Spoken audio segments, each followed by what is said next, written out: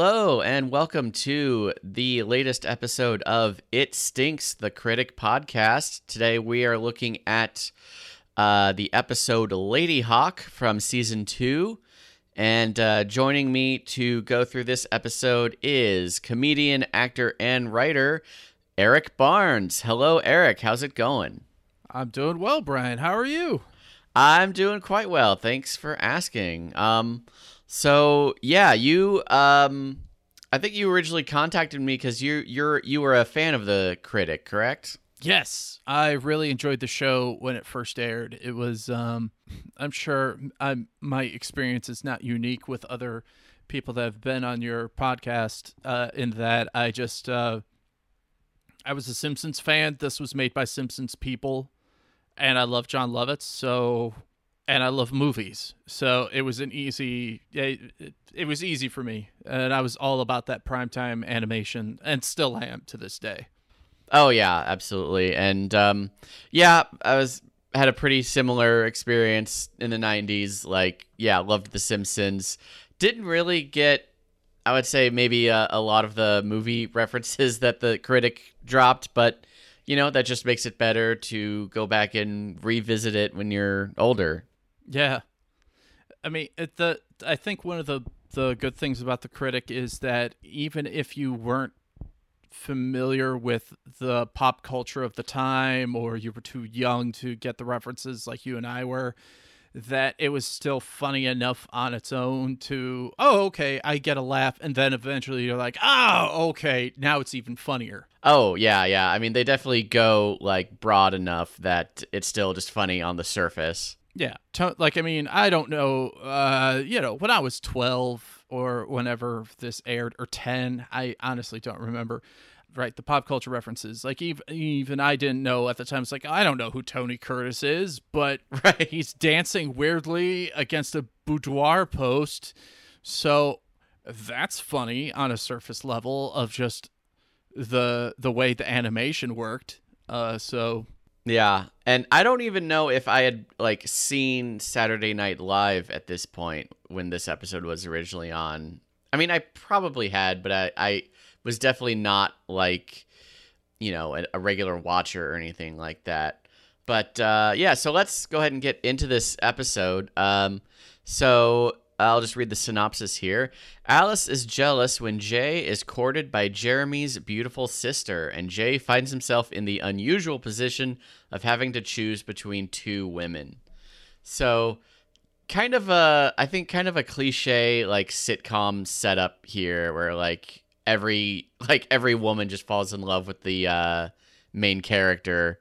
Yeah. The schlubby protagonist, yes. Yeah, and of course, the guest star that week is gonna have a short little romance before they are just shoved off the show at the end for whatever reason. Mm-hmm. But I do like that they expand Jeremy Hawk's character a little bit, because he doesn't really. There aren't really any Jeremy-centric episodes that I can think of on this whole series. Yeah, I mean, The Critic, please forgive me, it was only, 2 seasons? 3? 2 seasons. 2 seasons, yeah. So, unlike its contemporaries like The Simpsons and so on, they didn't really have enough time to really dive into the side characters. So, yeah, this was it was a nice little glimpse into that world, into that character's world, at least from the perspective of, oh, we need to somehow insert a woman in here. Here's a connection that we could just have. We need another impossibly beautiful woman to fall in love with Jay Sherman, which is what happens in the pilot of this series. The very first episode is a beautiful actress falling in love with Jay, and then they kind of, I don't know if they do that again here. But yeah, so as this episode begins, we're on. What did they call it? Yesterday Night Live, where yes, Jeremy is hosting, basically an SNL ripoff. Mm-hmm. And making fun of the tropes of SNL, which, if you look at the current cast, they've kind of fixed some of those tropes, some-ish. Yeah, somewhat. There's 2 black guys instead of the one. No, like there's more persons of color and women, but it's not as it's a fun like this Yeah. is a problem. Like Melissa Villasenor said in one SNL sketch, baby steps. But I do love the specifics they nail here. Like they do just like every sketch we see is just like a dumb character that has a really simple gag. He's Mr. Sweaty Guy. He sweats like a pig, oh my. When he gets nervous, he explodes. Sweat squirts out like a fire hose. He's Mr. Sweaty Guy. Yeah. They really hit that hard throughout the whole episode. Yeah, he comes back, and we're kind of left wondering, like, is Mr. Sweaty Guy the character, or is that his actual self? Is that his name? Is that a name? Who is he in the Critic universe? I would have loved to have seen Mr. Sweaty Guy's like audition at UCB, like trying to see Mr. Sweaty Guy do like 5 different impressions. Yeah, it's just it's Sweaty De Niro, Sweaty Walken, Yeah. at the time Sweaty Cosby. Yeah. Yeah. Ugh.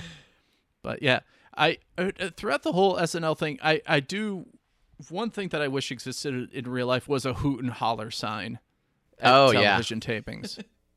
Or even that awkward silence sign would be great. That would be nice. Yeah. It would be nice. There needs to be more instructions for audiences to react. Yeah. Have you ever been in the studio audience for a taping? Oh, I have. I have a couple of times, because friends get writing jobs and you show up to help them get to a season 2 so they can recommend you for writing jobs. Yeah. Nice. It doesn't always work that way, but Right. But no, it's good to support your friends regardless. it's good to support friends regardless. I say that in tongue in cheek. That is never happened, and plus, don't do that. Have you? I have. My first time was in college, actually. I was a screenwriting minor here in LA. So we went to a taping of... It was a show that never made it to series, so I never actually got to see it on television. But it was like it was going to be like Fran Drescher's comeback after The Nanny, where she was like a cougar who had like a young hot husband. So they were kind of doing like the reverse. So the mommy? Yeah. Okay. What was it? God, what was it called? I can't even remember. It was so long ago. But I just remember the whole experience of like you show up early and you're there like all day. It takes them like 6 hours to film a 30-minute episode, and you're just kind of exhausted and hungry by the end of it. You're exhausted. You're hungry. It depends on the show. Your hands are killing themselves because you've been clapping so much they become chapped. Or I went to a pro wrestling taping that that wasn't the typical. Typically pro wrestling is just shot live, like a live show and all that. But this particular taping was, shot to present as for a Netflix thing and all that. It didn't get picked up, but the taping itself was 12 hours. And being that you are a wrestler, at a wrestling event, it's more than just applause and, polite clapping and going, "Aw," or laughing. You are expected to shout and scream and yell and boo. And I was booked to be in it, for 2 12-hour days. And wow, my God, my hands were killing me from clapping. My throat was dying. It was a lot of fun. I got to see a lot of talented people that are actually making money now do the thing that they do best, and it was a very great experience, but at the same time, it was at great sacrifice to my throat that day. Yeah, they, like no matter how many takes they do, they always say you got to laugh or cheer or do whatever just as hard as you did on the first take. So like when it's a sitcom, like even if you thought it was a lame joke the first time, you got to laugh really hard at it. Oh, yeah. No matter how many times. Yeah. So they are not shy about like getting you to do whatever they want you to do. So an awkward silence would have been nice if they wanted that. It would have been nice. Pensive. I would also accept pensive politeness. Oh, just, yeah. Just sitting there and like it's not an awkward silence. It's more of just an acceptance of what's being given and like, yes, acting. Yeah, that'd be refreshing to see. But so yeah, talking about supporting your friends, Jay and Marty are there at Yesterday Night Live to support Jeremy Hawk. And we meet Jeremy's sister, who also comes to the taping, Olivia. And of course, Jay just falls in love immediately. Well, I'm a lucky girl to be sitting next to two such handsome blokes. I wonder what she looks like naked. You idiot, you said that out loud. You better cover. I mean, I wonder what she cooks like naked. Oh, nice going. So then afterwards they're at Lane Reach, the restaurant. This is where we first see Mr. Sweaty Guy outside of the... We saw him backstage and get fired. Right. Aw, poor guy. But oh no, the sketch ran its course. What am I going to do what if that happened for characters? Just well, I mean, Whoa. I don't work at SNL. Maybe that is how it happens. Maybe it is. I don't know. Lauren just comes back and just tells them it's done. But they actually they also do kind of a fourth wall thing because the actual John Lovitz appears. Dad, there goes Yesterday Night Live alum John Lovitz. Make way, you comedy peons. Famous movie star coming through, and I am carrying something you've never seen before. It's called talent. Man, I wish I had half his looks. Well, you kind of sound like him. You think? I thought that was funny. Whenever the show breaks the fourth wall, it's pretty enjoyable. I think he also made fun of SNL itself in the sense like, oh, it's just the same joke over and over again, and then he himself did a John Lovitz SNL reference by going, "That's the ticket." Oh yeah, like all the catchphrases. Yeah, so little tongue-in-cheek poking fun at himself type thing. Yeah, SNL definitely went through a phase where it was just all like wacky characters that had a really kind of predictable game and just a catchphrase that they throw out every time. I don't know if it's a phase as much as it's a formula, because if you really look at, I haven't watched any modern SNL the last 2 years, but minimum 2 years ago, there were characters of which it's like, okay, their thing is the game is this, and let's just beat the game to death for 5 minutes, even though we should have only gone 3, and then we'll move on to the next one. Yeah. Yeah, I guess that's just the formula, I guess. Yeah. Hey, if it works, it works. Yeah. They're working, not me. Yeah.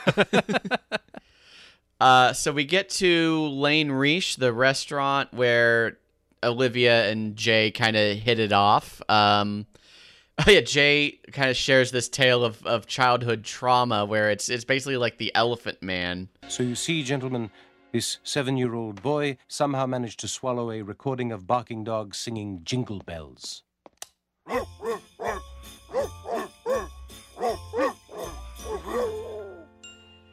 Poor baby. And everyone, because it's playing off that scene from The Elephant Man, all of the people are either looking upon in horror or pity or a mix of both, like tears running down one man's face, like, oh, that poor young boy. That Christmas song going through his belly. Oh, man. So good. But then we get to basically Jay takes Olivia on a tour of New York. I thought this was pretty good. They kind of hit like, you know, they satirize New York like they are wants to do on this show. I like that the Chinese restaurant, when it sees Jay coming, they just immediately close up. The monster with many mouths. Yes. Yes. It's I had a love. I this is, I think I do enjoy The Critic, but you do have to kind of watch it with 90s vision, not just from a popular culture standpoint, but also, you know, I think that some of the jokes are just like, okay, you're not poking fun at Asian culture, but you're kind of leaning that way. And same with all the other boroughs and certain ethnic parts of New York, different ethnic parts of New York City. Yeah. I mean, no question. There's elements of this show that haven't aged well. Like, anytime they make jokes about minorities, or a lot of jokes about women. I'm thinking of one in particular in this episode that comes a little bit later, but yeah, definitely things that haven't quite aged so well. So yeah, like you got to kind of, you know, take that, with 90s vision, I guess, as you said. Yeah. Like, it's definitely a problematic fave for sure. Yeah, and a little bit earlier, you know, before Jay takes Olivia onto the New York thing, to the New York tour, he struggles with asking Alice whether or not he can or should take Olivia on this thing, because he's kind of in a "what are we" scenario with Alice, and Alice just like, "Oh, go on ahead and do it," and he's like, "Are you sure?" And she goes, "I said yes, damn it," and like, "Oh, that definitely means don't." Right. Right. Yeah, I mean, that's like the relationship between Jay and Alice. It is a little weird because they establish in the first episode of this season that like they are attracted to each other. So they're kind of just, I don't know, going through those like cliche like rom-com steps of like, well, we can't just have them get together right away. They got to go through some sort of obstacle or whatever. Yeah. So yeah, they got to do it. But I did enjoy the musical number that we get kind of at the end of this sequence. Basically like a parody of New York, New York. New York, New York. York, New York. New York, New York. New York, New York, a terrible town. The sky is brown and the water is brown. It was a fun hate letter to the city, especially since it was written by people that live there, right? Or at least for a time lived there enough to kind of just soak it in. I, for one, am a fan of the Ulysses S. Grant vampire, and I wish that he would become a vampire in more popular culture things. And this is Grant's tomb. Who has disturbed Ulysses Grant's slumber?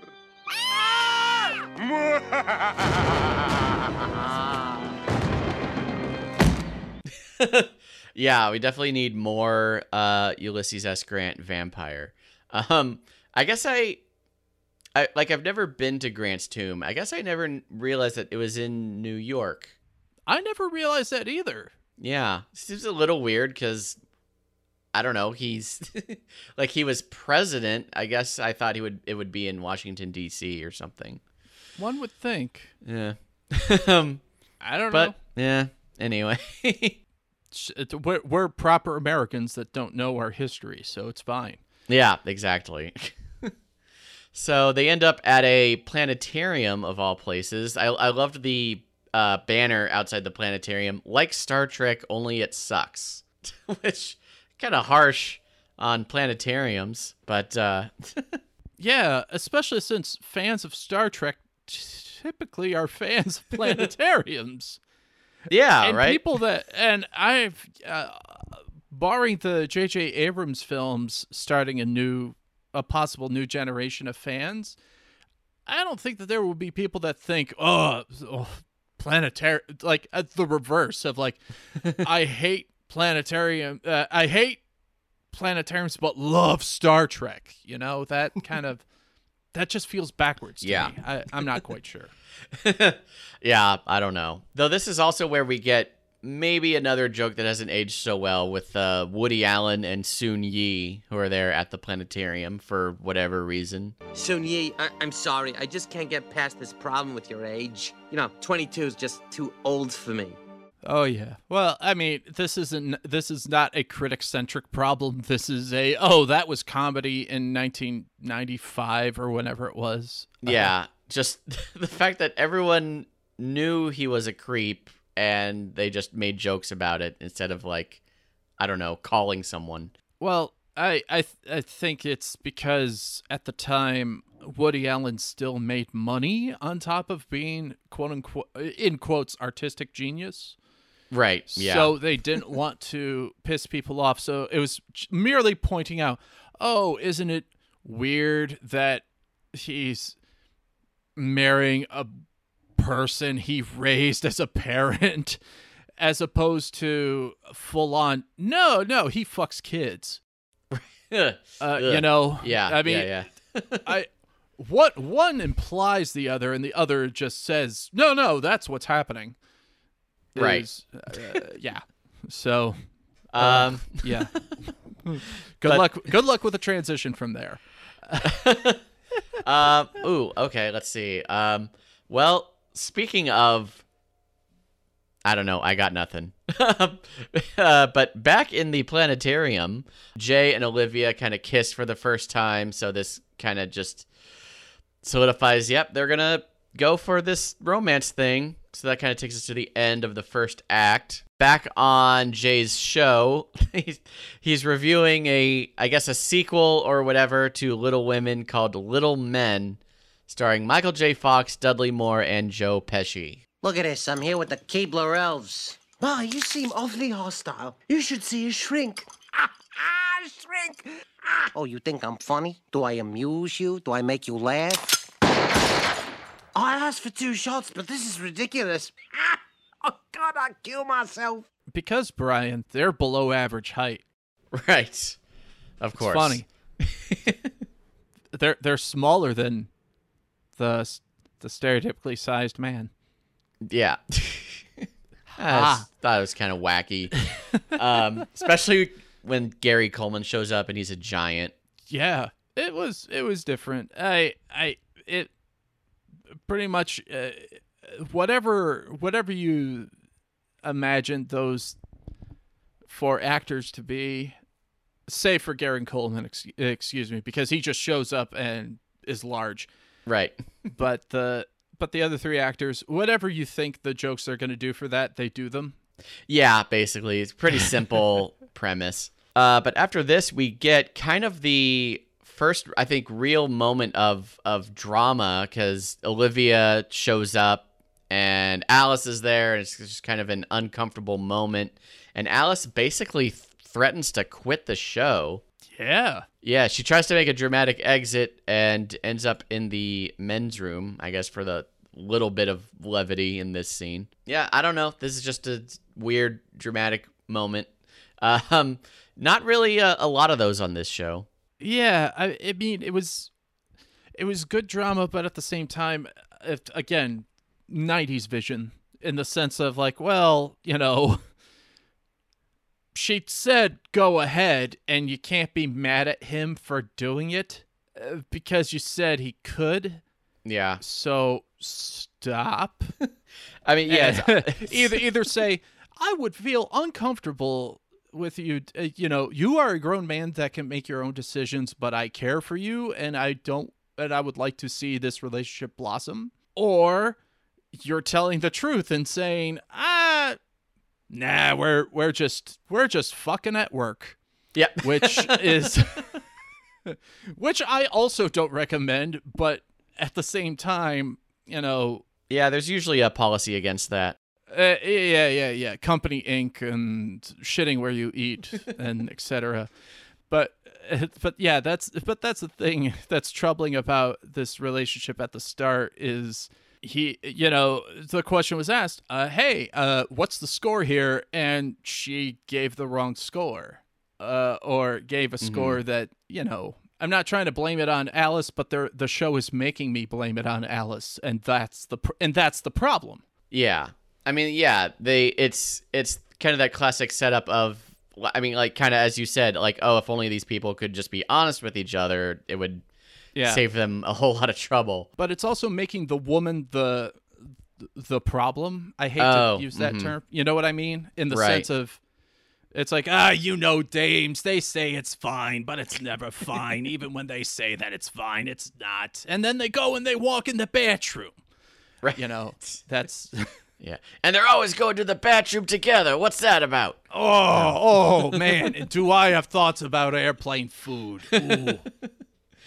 Oh, man. But that I think this is the scene where we get the other workplace romance that is sort of going on, that of between Duke and Doris. Poor kids. They're crazy about each other. If only they had the guts to say how they really feel. You're right, Duke. I've loved you for years. In fact, every 30 seconds I have a hot, steamy fantasy about the two of us. Ugh, I got to take this elevator. It's just an open shaft. It's quicker. You say workplace romance, I say sexual harassment. I mean, yeah, it does kind of cross that line, I think. Multiple times. Yeah, Doris just aggressively hitting on her boss, also the head of the network, a supposedly very rich and powerful man, and just really going for it. And poor Duke just wants none of it. To the point at which he goes down an out-of-order elevator shaft. Oh, yes. Yeah. Just to not be in the same room as this person. Eesh. Oof, that's a problem. We're going to get more of that throughout this episode. I don't know. I like that they just gave Doris something to do in this episode. I'm a big fan of her character. I like Doris a lot. I really do. I just there are other options. True. There are other stories than, Doris is unattractive. That's, that we don't need to do that. Have that be the main takeaway of this. I guess plot. So. Fair enough. So later, I guess Olivia and Jay are at his apartment together, and Jeremy shows up to warn Jay that Olivia is just going to break his heart. Mm-hmm. I guess because she's a beautiful woman who will just move on from one guy to the next. Dames, they just show up. Yeah. Show up, you have a nice, fun sex time, then they use your shower, make you make a Vegemite sandwich for them, and then off they go back to another sexual adventure, leaving you heartbroken and wanting fried chicken. Yeah, pretty much. Oh yeah, I loved the flashback to the fried chicken restaurant where Jay almost ends up eating the poor employee who just happens to be dressed as a chicken. I just want a little thigh. You want a piece of me, fat boy? I'll spork your ass! Oh. So yeah, in addition to this show's rather reductive portrayal of women, we also get their rather reductive portrayal of fat people. Yes, over and over again. Yeah, it's it's a crutch of the show, and while I do look upon it with great nostalgic eyes, it does rely on fat jokes specifically as a crutch throughout the series, if I recall correctly, and questioning Jay's sexuality. Oh, yep. Yeah, those are both. They both run throughout the entire series. I mean, it's kind of like a give and take as you get older. It's like, oh, okay, I recognize more of the references. I know who Tony Curtis is, but I also recognize all the problematic elements. Yes. So then where were we here? So they're at Jay's apartment. Oh yeah, we get this bit where like Jay has to give Jeremy and Olivia the room, so he goes out on the balcony, and of course Jay's luck, it just starts raining as soon as he's out there, and he's fresh out of the shower, so he doesn't have any clothes on, and his towel blows away. I mean, classic Jay. Like, I don't know if there's a name for that. Just like everything bad always happens to him. Like, just unlucky sad sack, I guess. Yeah, I guess. I was thinking of, like, is that, like, the Mr. Magoo syndrome? But no, that's not quite accurate. No. I don't know what it is, but... But this does remind me of, so I actually got to interview Mike Reese, one of the creators of this show, a few weeks ago. Oh, and, no kidding. Yeah, and awesome. Yeah. Check out episode 14 of this podcast if you'd like to know more. Anyway, but even he admitted to me, like, I'm not really that big a fan of The Critic. And and I said, you know what? That is such a Jay Sherman thing that even his creator hates him. Yeah, well, they put him through so much hell. Yeah. It's clear that they barely like the guy. Yeah, exactly. And then that's just hammered home when Jay needs to speak to Olivia alone. So Jeremy goes out on the balcony, and of course the clouds part, and it's perfect sunshine, and birds land on Jeremy's shoulders, and it's just like it's like he's the man for all seasons. Well, it gets even better because as a great background gag that's a great tag to that joke is as Jay and Olivia are having this dramatic, like, what are we, do we want to go through with this romance conversation in the background, you do see Jeremy make out with like gorgeous twins. Right. Yeah, I almost forgot that part. To add on to the okay, you're just blessed type thing. I guess their whole family, they're like, yeah, they just have those really, really good genes. I guess, especially to get twins to commit incest like that. Well, it's not quite incest, but it's implied, I guess. Yeah, like, why was that ever a fantasy? Because you would also see that in, like, I don't know, like beer commercials, like twin women in bikinis and stuff. It's like, I want to date twins at the same time. That's why. That's I mean, no judgment against polyamory, but polyamory in family. that crosses a line for sure. But then we get kind of the mirror of this scene where Alice is talking to Penny kind of about this, about the whole Jay situation. Oh, I like that Penny says it's Men Are Scum Week on Ricky Lake. Perhaps more people in this show should be watching that. But yeah, Alice goes inside of her own head and I guess has a epiphany that, yeah, she really loves Jay, which we kind of all already knew that, but sure, that kind of solidifies it for her. It's why she's on the show. Yeah, yeah, basically. That's kind of that's sort of how the writers came up. It's like, we need a character to love this schlub that we made. Oh yeah. So Alice is now, I guess, resolute in her desire for Jay. She talks to Doris about it, and we get this like flashback to when when Jay had some liposuction that went awry. All the fat got crammed into his head, and he turned into a carnival, not a float, but like, a guy in the parade. Yeah, a dancing mascot presentation. I admit I am not too familiar with Carnival. I understand, so I'm not familiar with the vernacular, but Jay seemed to be having a fun time. So yeah, that huge head wasn't giving him back problems or anything. Cartoon physics, friend. Gotta love him.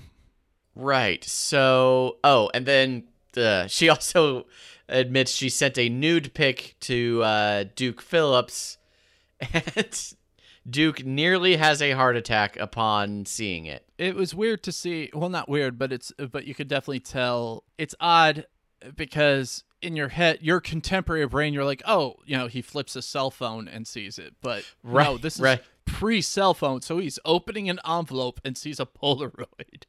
Yeah, like but before sexting, there was the critic kind of called that. Yeah, so that was interesting. Back in my day, we had to use stamps in order to entice a lover. Wow, nude stamps. That sounds interesting. Oh. I wasn't going there, but maybe we should. Wait, what did you mean then? Oh, I meant like she literally had to take a Polaroid of herself, stamp an envelope, write see. it to Duke Phillips, care of Network Industries or wherever he Right. worked, and wait a day and a half to 3 days in order for him to actually obtain it. Man, I was picturing like you put a nude picture of yourself on a stamp and then like use that to stamp the envelope that contains your love letter or something. See, I like that idea a lot. I really do, and I wish that were real. Oh man, I'm gonna have to file that idea away. I think that's $1 million idea. Yeah.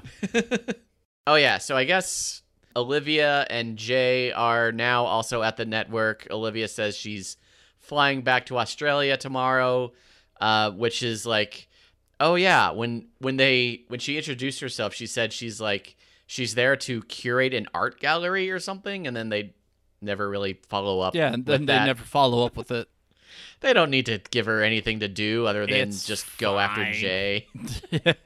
Yeah. But I did like that. This was just completely random. Like Jay almost confessing his love when he's got to choose between Olivia or Alice. Queen Latifah just bursts in. Well, Baby, I love you the most. And now you gotta be straight. Do you love me? Queen Latifah?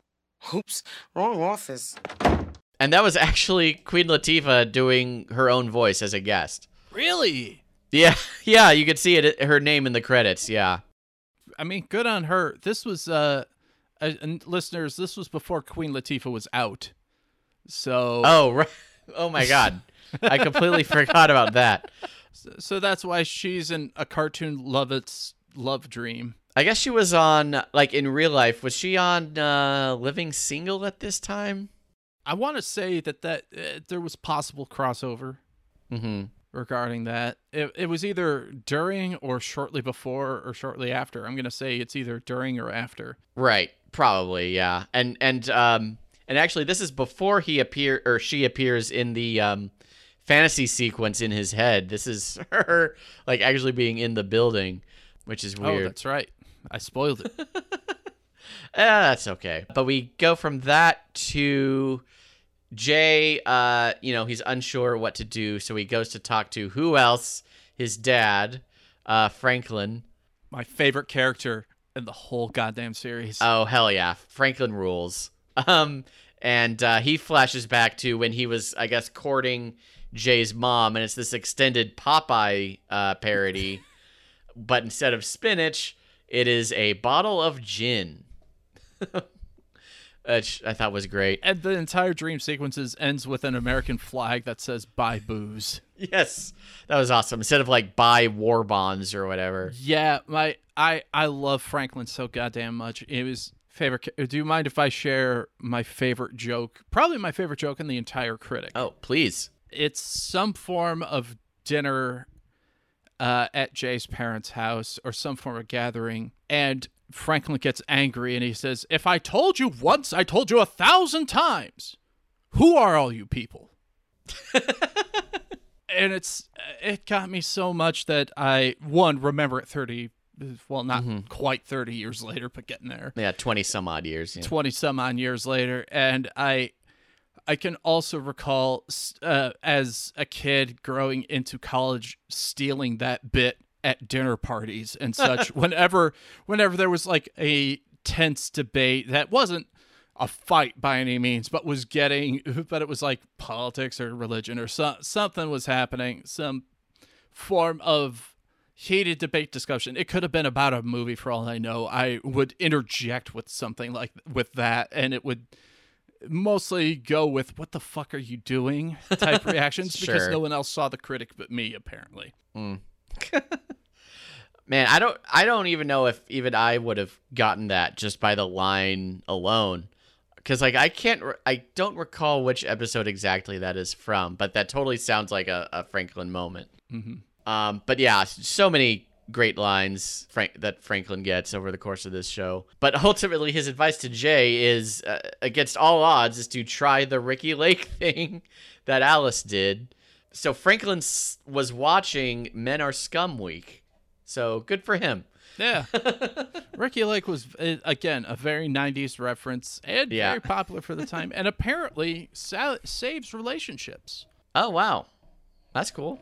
I mean, by evidence of this episode, it does. Oh, sure, yeah.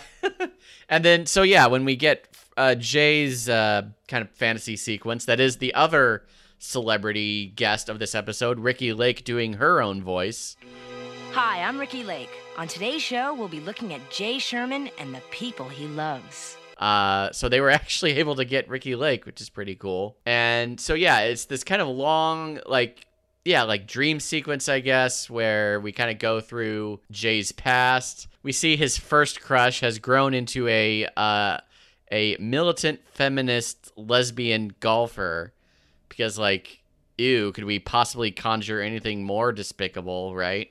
Yeah. 90s lens. Yeah. But we go from that to the classic Farrah Fawcett poster where she's kind of in the red bathing suit. We see Bob Hope and Bing Crosby. Well, partner, it looks like we're on the road to Jay's bladder. Yeah, I hear this cat has a pool-shaped kidney. Man, that's living. Grrr.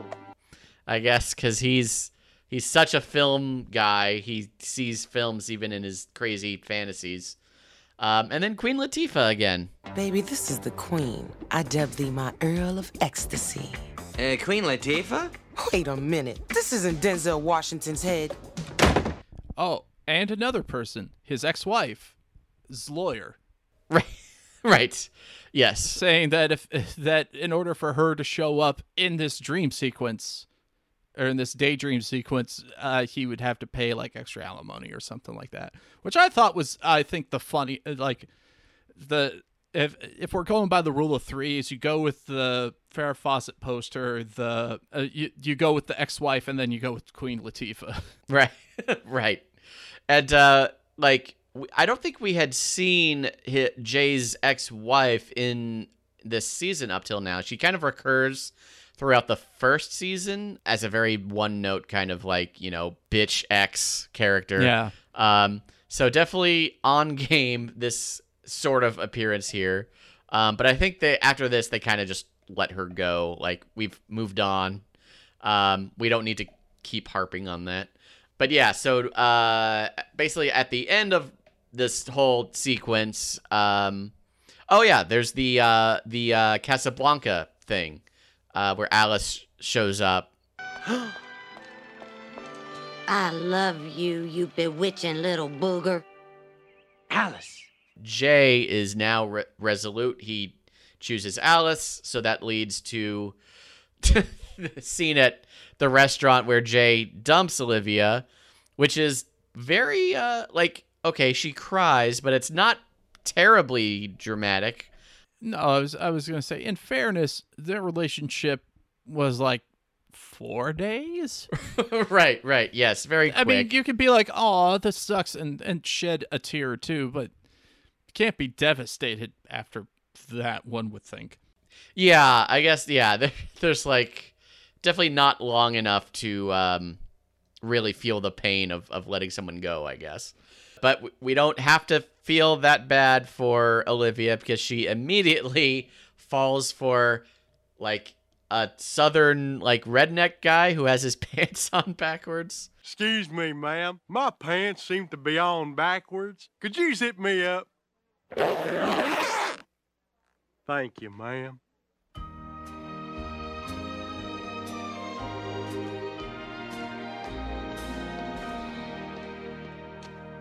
Very sort of Forrest Gumpish in a way, and yeah, I mean, this show does have a history of kind of crapping on like rednecks and hicks and things like that. Basically, anyone who is not like an East Coast elitist. Yeah. I mean, they make fun of those too, but they don't. But they make fun of them from a hoity-toity standpoint, as opposed to they really punch down on on Southerners. Yeah. It's, and yeah, I did find it rather funny that he's like, "Could you zip me?" Zipping from the back. I'm like, okay, you'll won me back with that little thing, and good on him. He's now in a relationship with some lady for however long that'll last. Yeah, I hope they're very happy together. Very happy. So Jay goes to a screening of Quiz Show 2 starring Mr. Sweaty Guy. Now, Mr. Sweaty Guy, during the midnight ride of Paul Revere, how many lanterns were there? What was the name of his horse? Who was his partner? And was his horse a stallion or a mare? And like as soon as I saw this, I immediately knew like, oh, I just saw the film marquee and I was like, oh, he's gonna fill up the isolation booth with sweat. Yeah. Pretty predictable, but they just loved the Sweaty Guy bit so much they had to bring him back for like, it's maybe it's a meta joke in the vein of SNL in the sense of like, oh, they brought back the same fucking sketch again, and maybe that's what's on a higher tier of hilarity. But upon first look and watching it, I'm like, yeah, okay, you did this before. Okay, and I saw that. Like, I didn't even wait. SNL at least waits a week to to do another sketch with the character, but it's the same. But it's literally the same thing within 22 minutes for a third time. Which I know there's a rule of threes, but that's still 2 more than should. Yeah, but. Yeah, luckily this is the last we will ever see of Mr. Sweaty Guy. Well, he drowned. Yeah, he completely fills up the isolation booth and, drowns in his own sweat. Gross. But while this is all going on, Jay is reading Alice this, poem he wrote for her, which, well, first turns out to be lyrics to the song Super Freak. And then is just this, kind of simple saccharine poem, but it, she falls for him. They kiss in the theater, and that's our episode. Well, Brian, first off, I hate to correct you, but I'm gonna do it anyway. Oh, okay. He didn't write that poem for her. He wrote that for whenever he falls in love with someone, and he wrote that back in 8th grade. Which is why he sang Super Freak. Oh, of course. Why it was written on notebook paper. Oh, man. This... Okay, I'm repeating myself a little bit, but in a previous episode, I did bring up that I once wrote not a Shakespearean sonnet. It was another type of sonnet. I didn't look up what type it was then. I still haven't, but it was...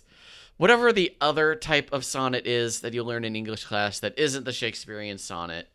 I wrote one for a girl when I was in, 10th grade. Aww. And she was not impressed. They never are. They never are. No. I still write love notes and that type of thing to people that I care for and all that. And many... they are received well, I will say that. Well, that's nice. Now, because I know what timing is, and I know when to write them. Yeah. Back in early days, not so much, not so often. Although, one thing that I thought was pretty cool for this episode, that's very special for this episode, is for the credits, it's usually Jay just watching the movie screen of the credits, and it's just those two kissing, and that was very sweet. Yeah, I loved that. And then at the very end, when the usher comes in, instead of Jay saying some pithy line, it's Alice. Excuse me, the show's over. Get away, Pipsqueak. That's why I love her. And that's nice. I love that. I did notice one thing in the credits that floored me. Oh yeah? Did you know who? I'm sure you do. It's your podcast. You know who wrote the theme to the Critic theme song? Oh, well, was it? Yeah, it was Hans Zimmer. Yes. Hans freaking Zimmer. The Batman guy.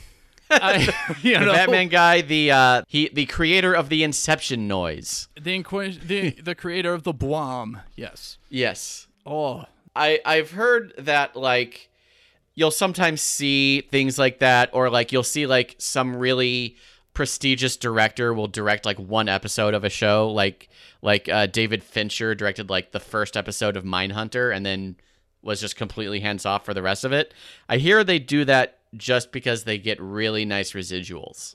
Oh, I'm sure. I just found it funny because I had no idea Hans Zimmer ever did television. Yeah. Well, this was like, maybe towards the beginning of his career. Like, I think this series kind of started like around the same time as like Crimson Tide. So this was probably the last TV show he ever did. Well, it's just funny because you see a lot of, for obvious reasons, like Simpson credit crossover between that and the Critics. So I was like, oh, right. Alf Clausen, that makes sense and all that. And then I see Hans Zimmer. I'm like, blah.